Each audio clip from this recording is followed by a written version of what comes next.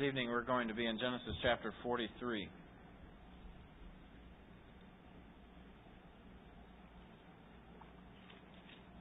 Genesis chapter 43. Would you turn there with me in your Bibles?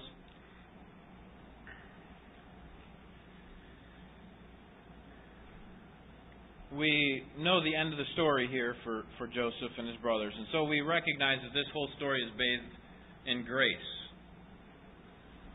And we know that God's going to bring about good in the life of Joseph. He already has by moving him to a position of power and saving the nations, specifically the nation of Israel, through this difficult famine. And so we see God's grace. But in this passage, chapter 43, we also see God's grace in God leading Jacob's sons back to Egypt to reunite with Simon. And so what you're going to see throughout this passage is God's grace on these sons. That they see God's grace in their father allowing them to take Benjamin. Remember, that was the only way that they could come back to Egypt and stand before Joseph, was if they brought their younger brother Benjamin. And you'll see God's grace as they own up to the fact that they had all the money back in their sacks that they had given to Joseph's servant. And yet God deals graciously with them. And then God's grace is seen in Joseph's special treatment of them, that he prepares a meal for them and treats them with grace. And I think this really ought to be the foundation by which these men are responding to God in service. So that when we see God's grace, when they saw God's grace, our response ought to be one of service. And that's really the key to proper Christian service, proper service as a believer. That is to see and know God's grace. What is God's grace?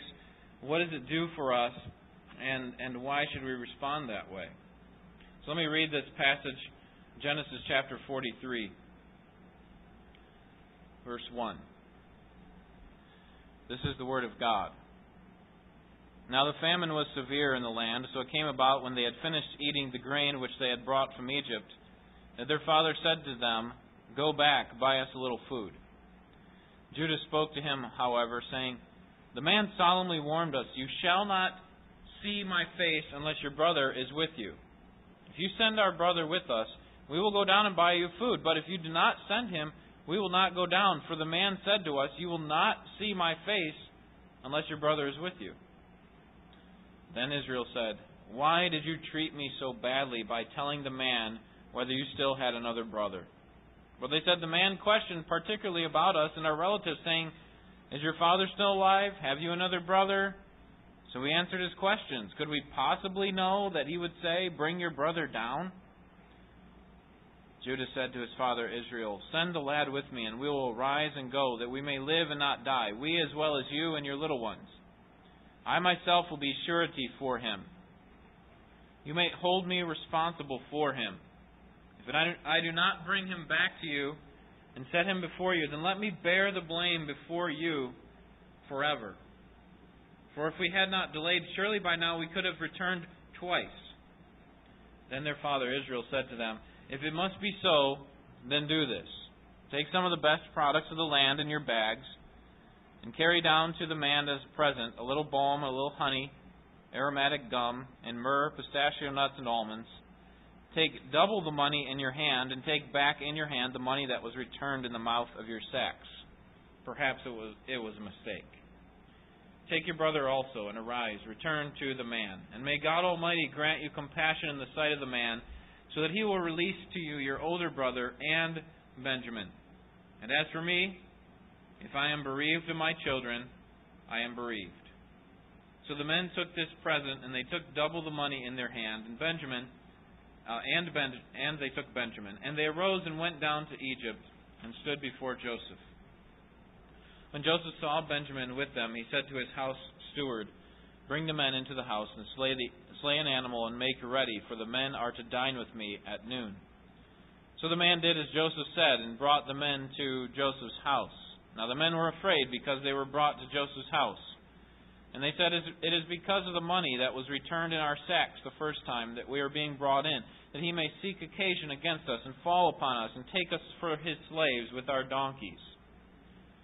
So they came near to Joseph's house steward and spoke to him at the entrance of the house and said, "Oh, my lord, we indeed came down the first time to buy food, and it came about when we came to the lodging place that we opened our sacks, and behold, each man's money was in the mouth of his sack, our money in full.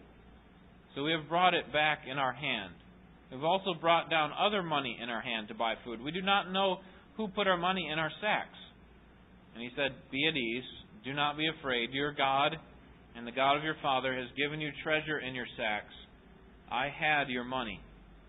And he brought Simeon out to them. And then the men brought the men into Joseph's house and gave them water, and they washed their feet, and he gave their donkeys fodder. So they prepared the present for Joseph's coming at noon, for they had heard that they were to eat a meal there. When Joseph came home, they brought into the house to him the present which was in their hand, and bowed to the ground before him. And then he asked them about their welfare, and said, "Is your old father well, of whom you spoke? Is he still alive?" And they said, "Your servant, our father, is well. He is still alive." They bowed down in homage. And as he lifted his eyes and saw his brother Benjamin, his mother's son, he said, "Is this your youngest brother, of whom you spoke to me?" And he said, "May God be gracious to you, my son." Joseph hurried out, for he was deeply stirred over his brother, and he sought a place to weep, and he entered his chamber and wept there.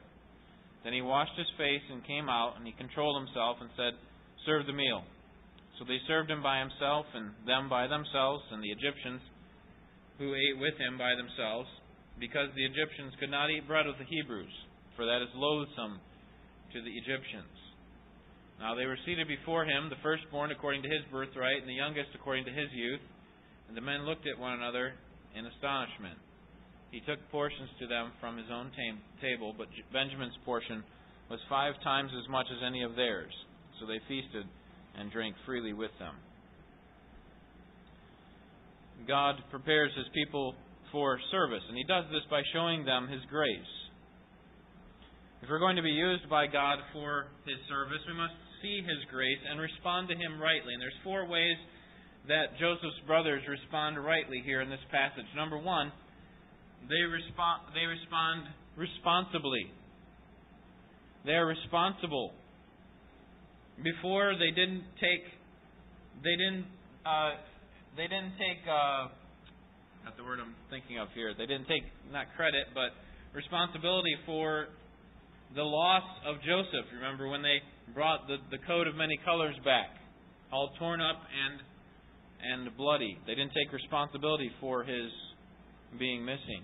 But here they do take responsibility for their own actions. And this is a huge step of maturity for them. Verses 1 through 15. They're willing to take on the blame for the catastrophe that may befall them. That is, that they still had, first of all, they take on responsibility before their father, and then they take on responsibility before Joseph's steward. That they're willing to take the blame for this money that ended up in their sacks. In verse 1, God puts pressure on Jacob to make a choice. You see, now the famine was severe in the land. Jacob had been dragging his feet, hadn't he? The famine had been going on for some time now. And Simeon had been imprisoned for a period of time. We're not exactly sure how long Simeon had been in prison, but what we do know is that the famine has been going on now for 2 years. Look at chapter 45. Chapter 45, verse 6. So let me just fill you in on a little bit of what happens after the passage we're reading. After they have this big meal where Benjamin gets 5 times as much, they leave. They go from this place full of grain, their bags full of grain. And you remember the silver cup is found in Benjamin's? So then they're called back before Joseph right away. So this probably doesn't take but a few days from our events here in 43. So chapter 45, and this is Joseph speaking to the brothers, verse 6. For the famine has been in the land these 2 years, and there are still 5 years. So this is after Joseph reveals himself to his brothers, and he tells them how long the famine has been going on and how much longer it's going to go on. 5 more years, right? So it's been 2 years. We know that the famine's been going on that long. Now what we don't know is when the brothers came the first time. Did they come right when the famine started?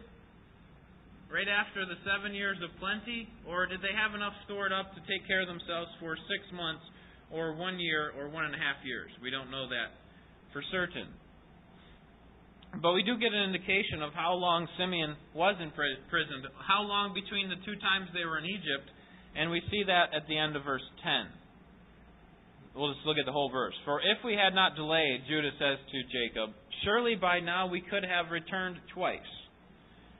Now, Judah could have been just using some hyperbole to say, we could have gone 1,000,000 times by now if you would have just made a choice. But it seems that because he uses the number 2 or twice, that he has a certain period of time in mind. And so in order for us to think about that, we need to understand how far apart the 2 places are. That is Jacob's home and Egypt. Jacob is in Beersheba, we're going to find out, because when the brothers actually go back down or go back north to get Jacob and bring him back, they go to that place. And Beersheba, between Beersheba and Egypt, is about 200 miles, over 200 miles, probably taking about 10 to 15 days to travel there.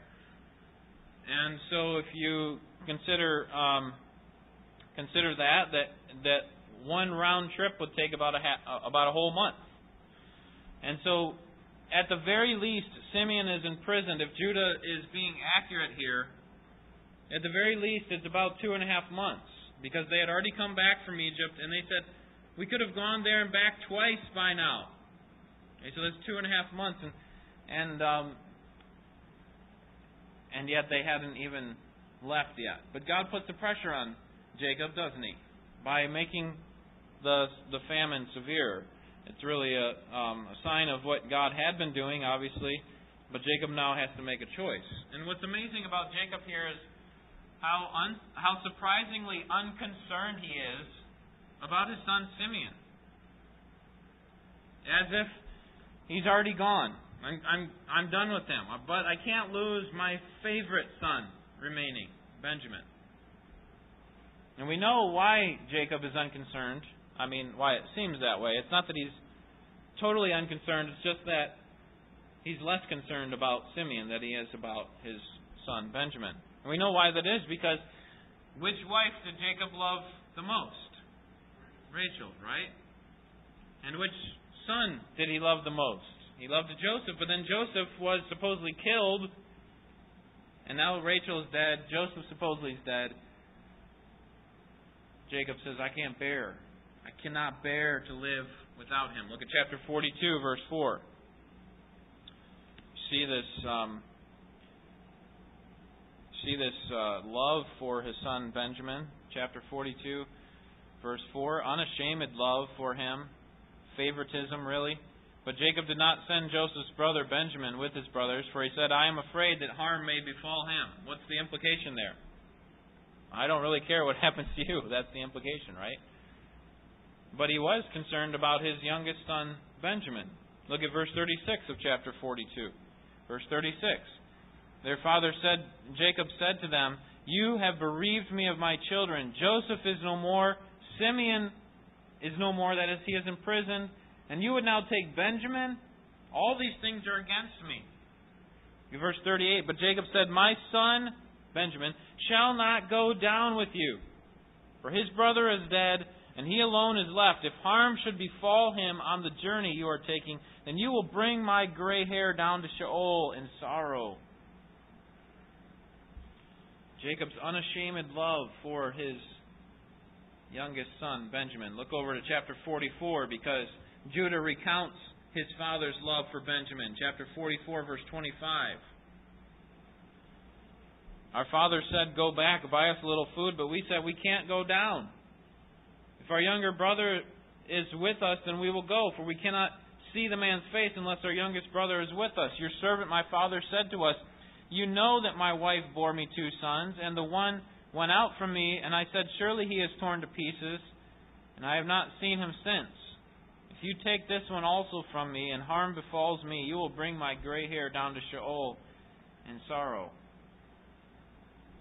So, Jacob is not hiding the fact that he loves Benjamin, that he loves him more than his other sons. And so that's why he is seemingly unconcerned about Simeon. It's not that he doesn't care about Simeon, it's just that he cares a lot less, right, about Simeon than he does about Benjamin. But, and this is a testament to Jacob's faith, chapter 43, verses 2 through 7, he does end up sending Benjamin. He sends him with a little bit of reluctance. Now, you would think by this time, if you think about it from the brothers' perspective, what are they trying to do here? Okay, they're trying to survive. It's getting difficult. They're losing all. They're using up all their food, and they each have their own families to care for, and so they're trying to survive. And so the temptation for them would be, they know what they need to take back to Joseph, right? They need Benjamin. And by this time, what they should have thought, you would think, is to just kidnap Benjamin. We're just going to take him. What's Dad going to do to us? We'll be long gone by the time he finds out. We'll just take him and we'll bring him back. We're not going to hurt him or anything, but this shows their maturity. That they are not just concerned for themselves and their own immediate families, their wives and children, but also for their father now. This is a huge step of maturity. For their father and for their younger brother. Okay, 20 years ago, this was not the case. Was it? They weren't thinking about Joseph. They weren't thinking about Jacob. And they threw him into a pit and sold him into slavery. They were thinking about themselves. And so instead of taking matters into their own hands, apart from their father's blessing, they patiently wait for their father to be softened to the idea. That is, they patiently wait for God to do the work in him, to allow him to send Benjamin. That's in fact what he does. Now Judah has to convince him, verses 3 through 5. He emphasizes that we can't go back. He says 2 times, he won't accept us back if we don't have our brother. So we can't go. If you tell us to go, we can't go. Because he solemnly warned us, verse 3. And Judah amazingly takes responsibility. Here's where we see these men starting to take responsibility for their own actions. They're being prepared for God's servants. They take responsibility now for Benjamin. Verses 8 through 10. Judah says, listen, I will give myself as a pledge to you, Father. If Benjamin is not brought back, you can do to me whatever you please. This is a stronger pledge than what Reuben had made. You remember what Reuben promised? Okay, you can have my sons. Do to them whatever you please. Okay, they can be killed if I do not bring Benjamin back. But here Judah's saying, I'm not giving away someone else, I'm giving away myself. If I'm to be killed as a result of not bringing Benjamin back, then so be it. Judah here is willing to lay down his life for his brother Benjamin. And this will become more clear. This will become clearer in the next few chapters, because Benjamin's going to be caught red-handed with the prime minister's silver cup in his satchel. And instead of discarding Benjamin and saying, you know what, well, we got our grain, we got our money back, so we're just going to leave. Instead of doing that, Judah offers himself as a substitution for Benjamin. Turn over to chapter 44, verse 31. Chapter 44. Here Judah stands before Joseph in private and says, listen, I will give myself in exchange for my brother's freedom. Verse 31. When he sees that the lad is not with us, he will die. Thus your servants will bring the gray hair of your servant, our father, down to Sheol in sorrow. For your servant became surety for the lad to my father, saying, if I do not bring him back to you, then let me bear the blame before my father forever. Now therefore, please, let your servant remain instead of the lad, a slave to my lord, and let the lad go up with his brothers. For how shall I go up to my father if the lad is not with me, for fear that I see the evil that would overtake my father? Those who are going to be used in God's service must be responsible. And this is what we see particularly in Judah's life. Jacob sends them away with a blessing in verses 11 through 15 of chapter 43. He entrusts his favorite and youngest son to the older sons. And in verses 11 through 15 he says, you can take the boy, but take some gifts with you. Do not cross the Egyptian prime minister. Don't cross him. And so you need to take plenty of money and plenty of goods as gifts. This is what you would do to a superior in those days. You would come offering gifts, right? You remember when the wise men came to meet the Lord as a boy? What did they come bringing? Came bearing gifts, right? Gold and frankincense and myrrh. And this is what you do to a superior. And so they come back to Joseph. They want to make sure that they're in good standing with him. And what we should see here in these verses particularly is Jacob's trust in God. Now, when we read through this one time, it seems like, it just sounds like some flowery speech that he's making. Notice verse 14. And may God Almighty grant you compassion in the sight of the man, so that he will release to you your other brother and Benjamin. And as for me, if I am bereaved of my children, I am bereaved. Jacob, if we think about Jacob and his relationship to Simeon, we think Jacob is cold and unfeeling. He doesn't care about his own flesh and blood. And so when he says something like this, does this really carry any weight? May God Almighty grant you compassion? And I would suggest to you that it does, because this is a huge step of faith for Jacob. He's offering up his greatest possession. And basically he's saying, I entrust him and you to God and these circumstances, so that whatever happens, happens. That's what he says at the end. If I'm bereaved, I'm bereaved. It's like Queen Esther, right?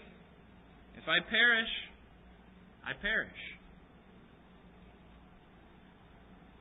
And if you think about it, Judah was far from this several years earlier. In chapter 38, we saw how Judah's oldest son married Tamar. Remember, and God killed him. His name was because he was evil in God's sight. And then the responsibility to provide children for this oldest son went to the second son, Onan. Onan was also evil in the sight of the Lord, and God killed him, leaving only one son left to Judah, and that was Shelah. Shelah was next in line, but Judah told Tamar, this widow of his oldest son, he said, you need to go back to your father's house and live with him until my son gets older. Really, that was just an excuse. Because we read in the text, chapter 38, verse 11, it wasn't that he was concerned about Tamar or that his son wasn't old enough. It was, for he thought, it says, I am afraid that he too may die like his brothers. In whom was Judah trusting here? Was he trusting in God to provide an offspring for No. He's trusting in his own wisdom. I can't allow my youngest son to go. He might get killed by the Lord too. So I'm going to stay here and protect him. We'll get an offspring, but not God's way. And so Judah's not trusting God here. Could you see Judah at that time saying what Jacob says here in verse 14? Shelah, your two brothers have died before you, and I'm fearful that you might die too. But I trust God here. Go and be married to Tamar, and may God have compassion on you, so that you will live and provide an offspring for I can't see Judah saying that. And what I'm trying to show you is that Jacob is making a huge act of faith here. And so while he may be reluctant, he withheld sending Benjamin to retrieve Simeon. He finally did it. He did trust God in the end, and that's a good thing. And so that really brings up a question. Turn to Matthew chapter 21. Matthew chapter 21. What is it that God loves more? Does He love enthusiasm that ends up in disobedience? Initial enthusiasm. I am excited to do what you want me to do, God. And then the person never does it. Or is God more pleased with a person who is initially reluctant and then finally obeys? Which one do you think God loves more? Jesus gives us the answer here in Matthew chapter 21, verse 28. He teaches us this in the form of a parable. But what do you think? He says to his disciples, a man had 2 sons, and he came to the first and said, Son, go work today in the vineyard. And he answered, I will not. But afterward he regretted it and went. The man came to the second and said the same thing, and he answered, I will, sir. But he did not go. Which of the 2 did the will of his father? They said, the first. Jesus said to them, Truly I say to you that the tax collectors and prostitutes will get into the kingdom of God before you. For John came to you in the way of righteousness, and you did not believe him, but the tax collectors and prostitutes did believe him. And you, seeing this, did not even feel remorse afterwards so as to believe him. Jesus is actually talking to the chief Jewish religious leaders here. And he's saying, listen, which one actually did the will of his Father? Was it the one who said he would and didn't, or the one who said he wouldn't and did? And of course they say it was the one who said he wouldn't and did. And that's how I think Jacob is viewed here in Genesis chapter 43. He's reluctant at first, but he finally obeys. He finally trusts God. And so what God's looking for in the end is obedience. He's not looking for lots of promises on our part. He's not looking for lots of enthusiasm on our part alone. He's looking for final obedience. And this is where Jacob comes. To a place of final obedience, although he was reluctant, he finally entrusted his youngest son to God. So they are responsible, but they're also honest. Verses 16 through 25. When God is preparing His people for service, He shows them His grace so that they can respond in service. And they respond with responsibility, verses 1 through 15, and then honesty, verses 16 through 25. When the brothers arrive, Joseph sees them and asks his servant, or commands his servant, to prepare a meal for them. And at this time, his brothers are fearing Joseph's wrath. I mean, they think it's a trap. I mean, think of the tens of thousands of people who are coming from all over the globe because the famine has spread, verse 1, throughout the whole land. So you have tens of thousands of people, and when the brothers find out that Joseph's called them into his house, they think it's a trap. That he's just going to do something to us. Right? Look at verse 18. Now the men were afraid because they were brought to Joseph's house, and they said, it is because of the money. And so on. Verse 19, so they came near to Joseph's house steward and spoke to him. And then verse 24, then the man brought the men into Joseph's house and gave them water, and they washed their feet, and he gave them their donkeys' fodder. The brothers were fearful that Joseph would overpower them. They would be in a place of vulnerability, sitting at a table to eat. And so that Joseph's men would come and overpower them, take their money, take all their goods, and take their donkeys as well. But despite that fear, they, in a mature way, own up to the discovered money that they had from the last trip. They own up to it in verses 19 through 22. So they came near to Joseph's house steward and spoke to him at the entrance of the house and said, O my Lord, we indeed came down the first time to buy food, and it came about when we came to the lodging place that we opened our sacks, and behold, each man's money was in the mouth of his sack, our money in full. So we have brought it back in our hand. Listen, we're not trying to hide anything here. We think this is a mistake. We're not sure what happened, but we just want to let you know that we didn't steal this. They own up to this discovered money. And God shows them His grace in verse 23 by assuring them of His favor. Verse 23, the steward said to them, Be at ease, do not be afraid. Your God and the God of your father has given you treasure in your sacks. I had your money. I had your money. God here is working through Joseph's servant, who either has become a believer himself, or at least he's speaking on behalf of Joseph. Joseph already told him what was going on. And this should have been a sign to the brothers. This should be an encouragement to us. That God cares for us. That God's leading here. Okay, we became responsible for our brother and our own goods, and now we're coming back and taking responsibility, being honest in a situation that could be volatile, hostile. We may be better off being dishonest here, but we're going to be honest and trust God here. And God reassures them of His grace by saying, listen, I know about the money, the steward says, right? I know about it. You know why? Because I had the money. The phrase there has the idea of I collected the money. Or, as the New Living Translation says, I collected the money all right.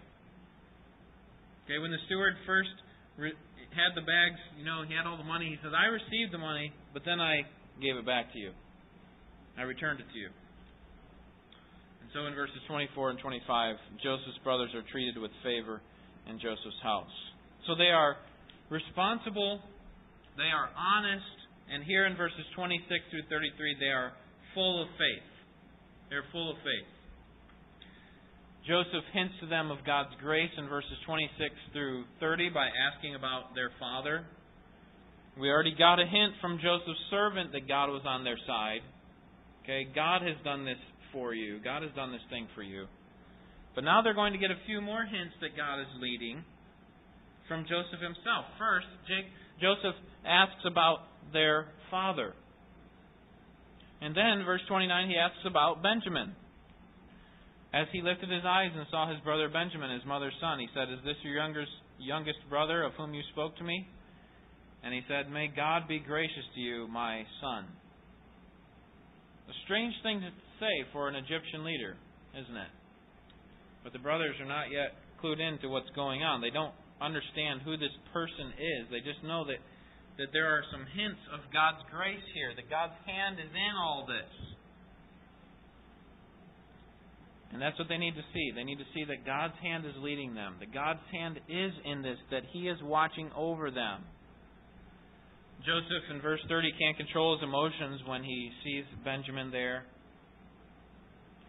And then Joseph's brothers are treated as foreigners in verses 31 and 32. And I think the reason for this, they separate where they eat. That is, the Egyptians don't eat with the Hebrews.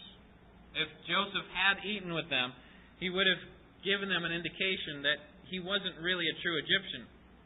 And he didn't want to get rid of his disguise at this time because there are a few more things that he wants to do to test them. Make sure that they are serious about their following of God, about their love for other people. And surprisingly to the brothers, verse 33, they're seated in birth order. Now they were seated before him, the firstborn according to his birthright, and the youngest according to his youth. And the men looked at one another in astonishment. You have 11 brothers there. What are the chances, right, that our assigned seats would be in birth order when this guy doesn't know us from Adam? And so they stand there in astonishment. What is going on? How could this possibly happen? And this would be something that they would likely recall later, realizing that Joseph was behind all this, that Joseph was the one being used by God to orchestrate these details. So they are responsible, they are honest, and they are full of faith despite the potential opposition that may come to them. And then the fourth way in which God prepares His people for service is by making them united and grateful. Verse 34, united and grateful.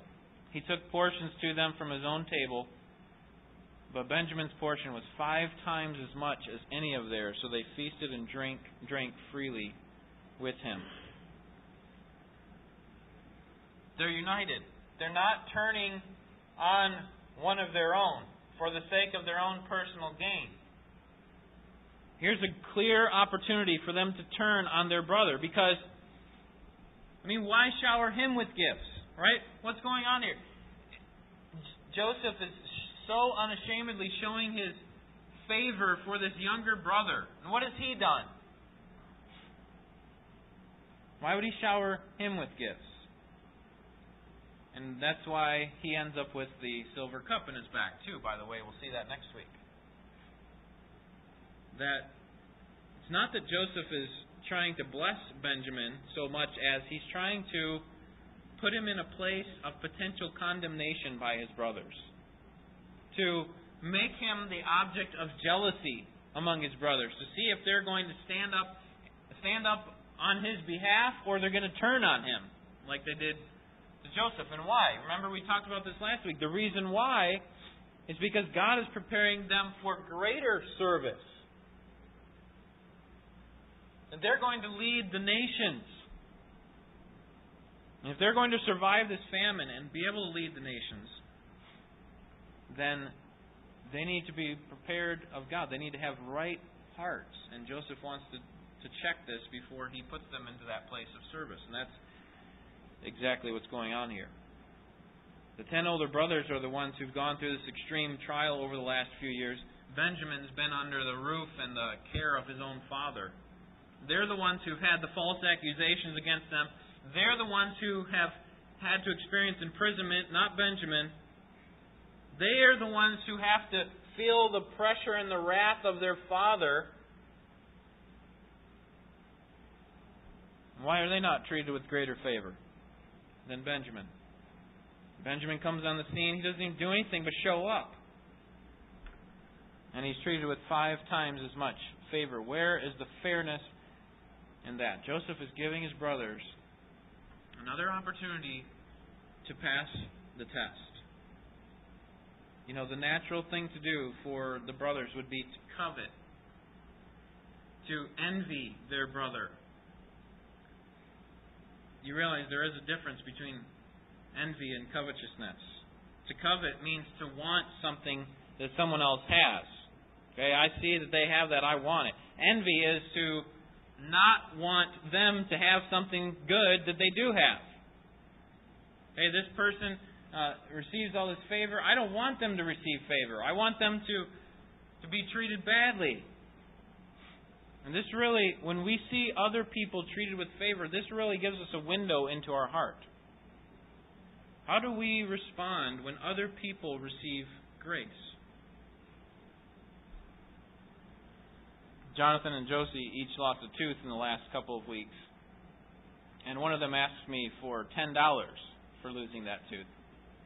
Normally they get $1. And I said, sure, I'll do that.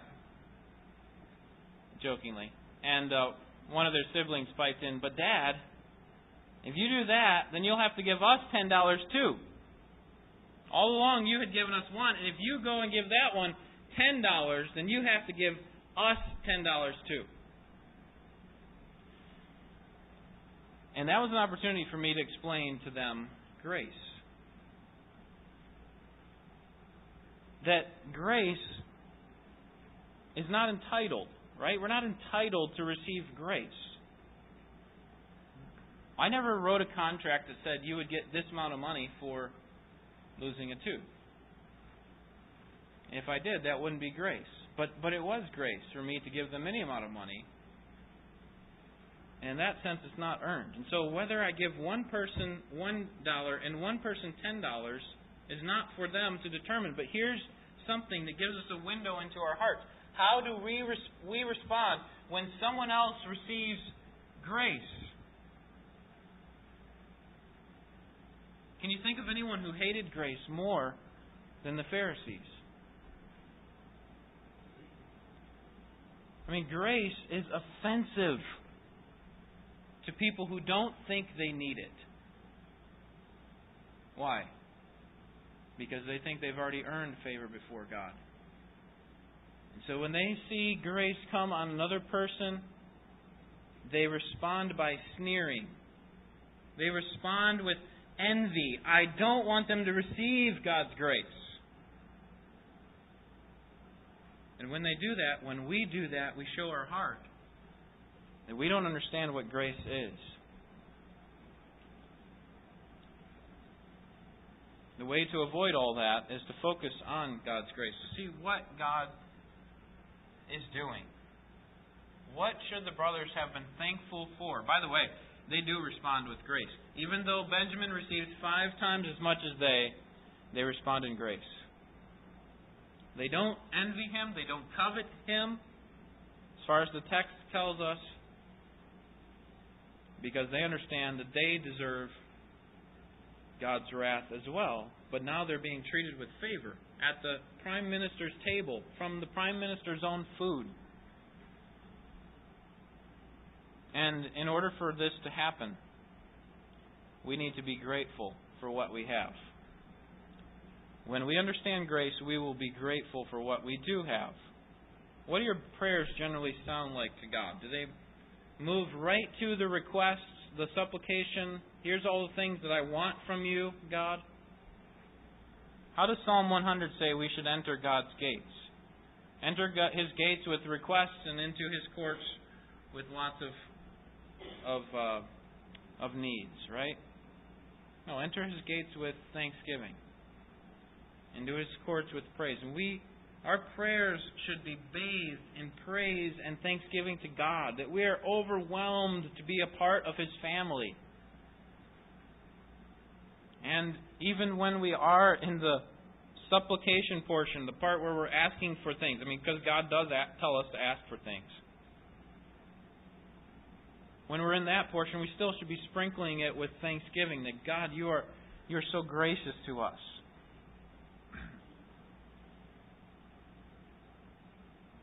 And this is a really profound statement, but I'm saying that sarcastically. Failure to give thanks to God shows an ungrateful heart.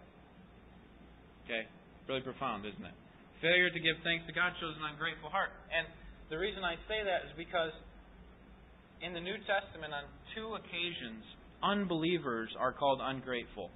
Okay? At least 2 occasions. Romans chapter 1, verse 18. When God gives them over to the lust of their mind, or even though they knew God, verse 21, they did not honor Him as God or give thanks. This is what depraved, debased, pagan people do. They don't give thanks to God. That's not how we should be. Because ungrateful hearts characterize lost people. 2 Timothy 3, 1-3, but realize this, in the last days, difficult times will come. Men will be lovers of self, lovers of money, boastful, arrogant, revilers, disobedient to parents, ungrateful. If you're not grateful for what God has done to you, then that attitude reflects the heart of a lost person. And you need to repent. We need to be thankful to God. When we recognize the grace that has been given to us, when we recognize what Christ did for us on the cross, that we didn't deserve His favor. We didn't earn anything that we get from God. We're simply servants. It's really the least that we can do. Our service is really the least that we can do in response to His grace. Because we deserve to be His enemy, to be estranged from Him. Joseph's brothers are starting to learn this. They're starting to express this. And I don't think God is simply working, or was simply working in these men. I think He also wants to use you for His useful service. In fact, if you are His child, He has planned for you to be useful in His service. That you would be equipped for every good work. And that means that requires preparation. And like Joseph's brothers, you and I also need to be prepared. And the best way for us to prepare to be used in a place of service is to recognize and understand in a greater way God's grace. When we understand His grace, we will be responsible for our actions and the actions upon which we are implicated. We will be honest before God and others. We will be full of faith, recognizing that God is in it all. And we will be united as a group of believers and grateful. Not envious, not covetous of what other people are getting. Like, God, I'm doing so much for you, but what are you doing for me? You're blessing that person enormously, and what are you doing for me? That's not a proper response of a believer. And although we do that at times, we need to turn from that. We need to be united and grateful. Recognize that that grace is undeserved by whoever's receiving it, including myself. And when we do, we can be used of God for His service. Let's pray.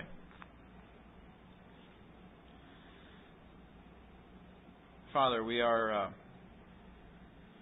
humbled by Your Word once again to see ourselves in the mirror of it.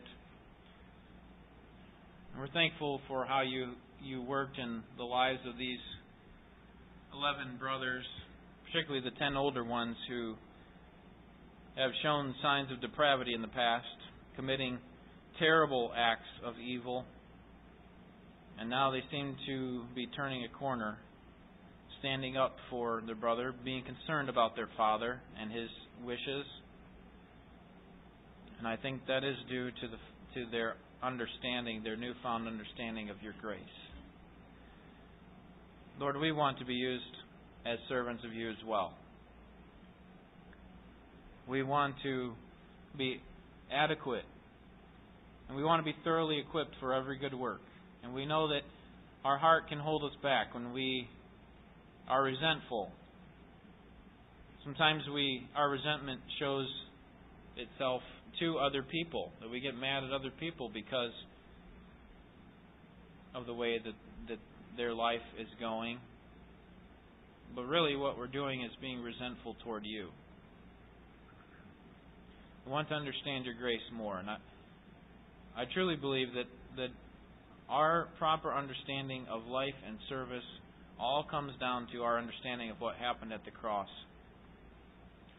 Unless we understand how wicked we were and how estranged from You we were, how we deserved Your condemnation, we will never get to a place where we understand Your grace and respond to it out of hearts of gratitude and loving service.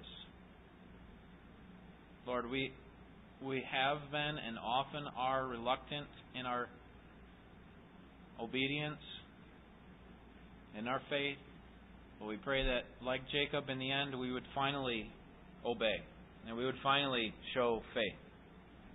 We don't want to be like the other son who promised great things, promised to do great things for You, and then never end up doing anything. We want to be those who end up doing it. So we pray that You'd help us in that, enliven our hearts, strengthen our resolve. Help us to hold one another up in prayer and encouragement. Help us to be thankful for what You have given to us. You are a great and loving God. We deserve nothing less than Your condemnation. But for some reason You've given us nothing less than justification and adoption. We praise You. Thank You for Jesus Christ. In His name, amen.